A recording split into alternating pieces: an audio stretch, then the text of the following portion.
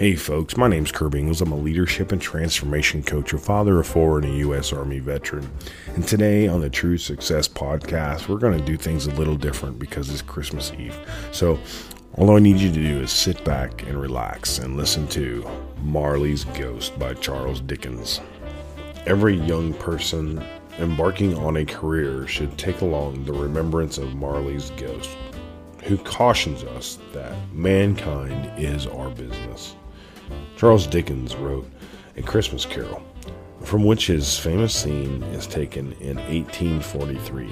We see it in many versions on television each year, but the tale spirit is best known by reading it. Scrooge fell upon his knees and clasped his hands before his face. "Mercy," he said, "dreadful apparition, why do you trouble me?"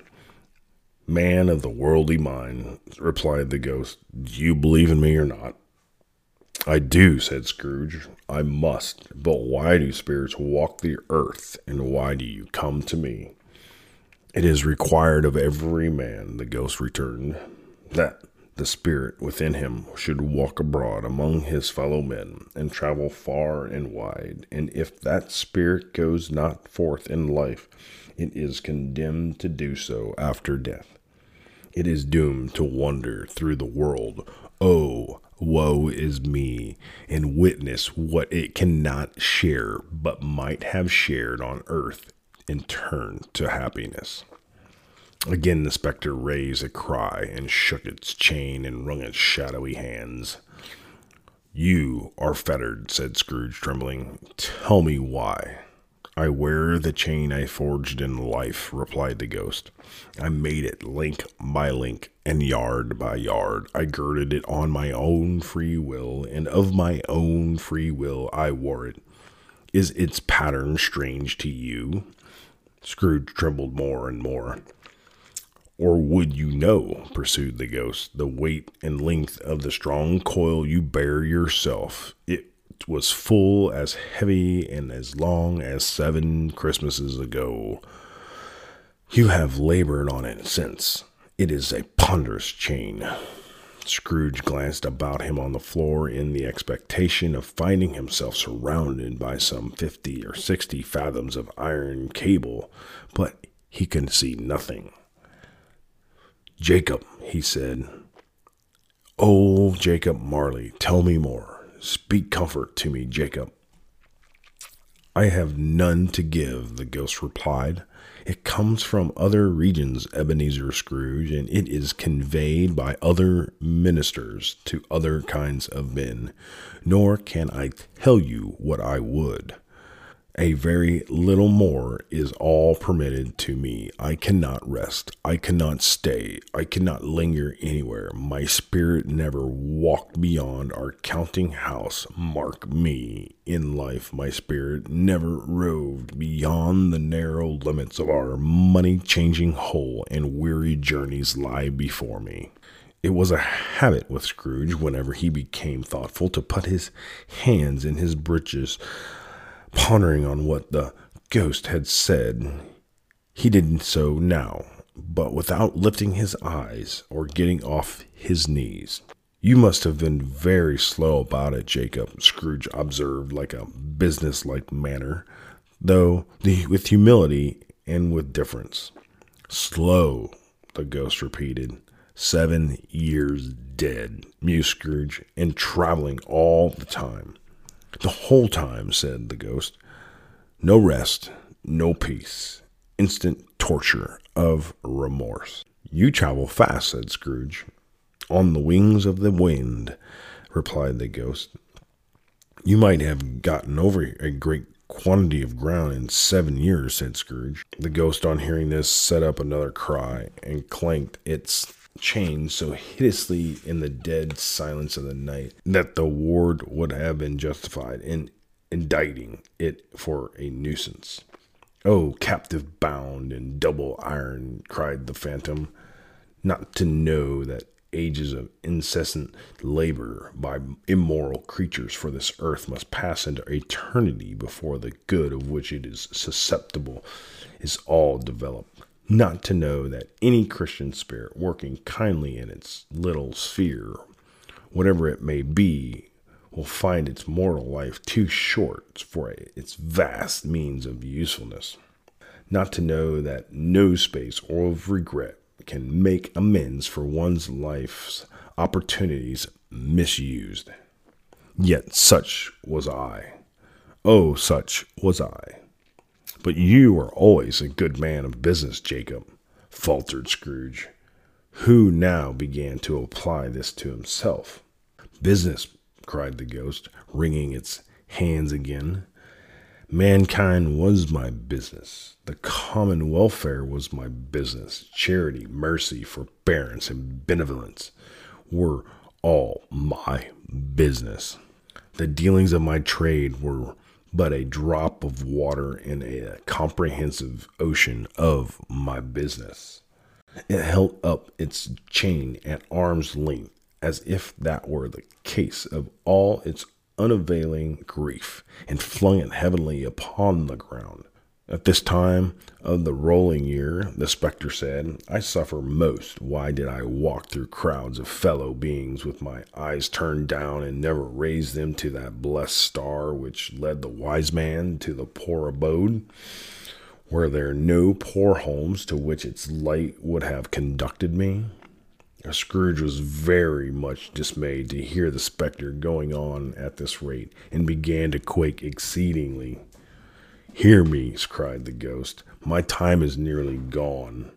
I will, said Scrooge, but don't be hard upon me. Don't be flowery, Jacob. Pray. How it is that I appear before you in a shape that you can see, I may not tell. I have sat invisible beside you many and many a day. It was not an agreeable idea. Scrooge shivered and wiped the perspiration from his brow. That is no light part of my penance, pursued the ghost. I am here tonight to warn you that you have yet a chance and hope of escaping my fate, a chance and hope of my procuring Ebenezer. You were always a good friend to me, said Scrooge. Thank ye.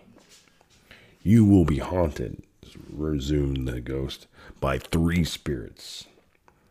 Scrooge's countenance fell almost as low as the ghost had done. Is that the chance and hope you mentioned, Jacob? He demanded in a faltering voice. It is. I think I'd rather not, said Scrooge. Without their visits, said the ghost, you cannot hope to shun the path I tread. Expect the first tomorrow, when the bell tolls 1. Couldn't I take 'em all at once and have it over, Jacob? Hinted Scrooge. Expect the second on the night, at the same hour. The third, upon the night when the last stroke of 12 was ceased to vibrate. Look to me, see no more, and look that, for your own sake, you remember what has passed between us. When it had said these words, the spectre looked its wrapper from the table and bound it around its head as before, and Scrooge knew this by the smart sound its teeth made when the jaws were brought together by the bandage. He ventured to raise his eyes again and found its supernatural visitor comforting him in an erect attitude with its chain wound over and about its arms. The apparition walked backward from him, and at every step it took, the window raised itself a little so that when the spectre reached it, it was wide open. It beckoned Scrooge to approach, which he did. When they were within 2 paces of each other, Marley's ghost held up its hand, warning him to come no nearer. Scrooge stopped, not so much in obedience as in surprise and fear, for on the rising of the hand he became sensible of confused noises in the air, sorrowful and self-accusatory. The spectre, after listening for a moment, joined in the mournful dirge and floated out upon the bleak, dark night.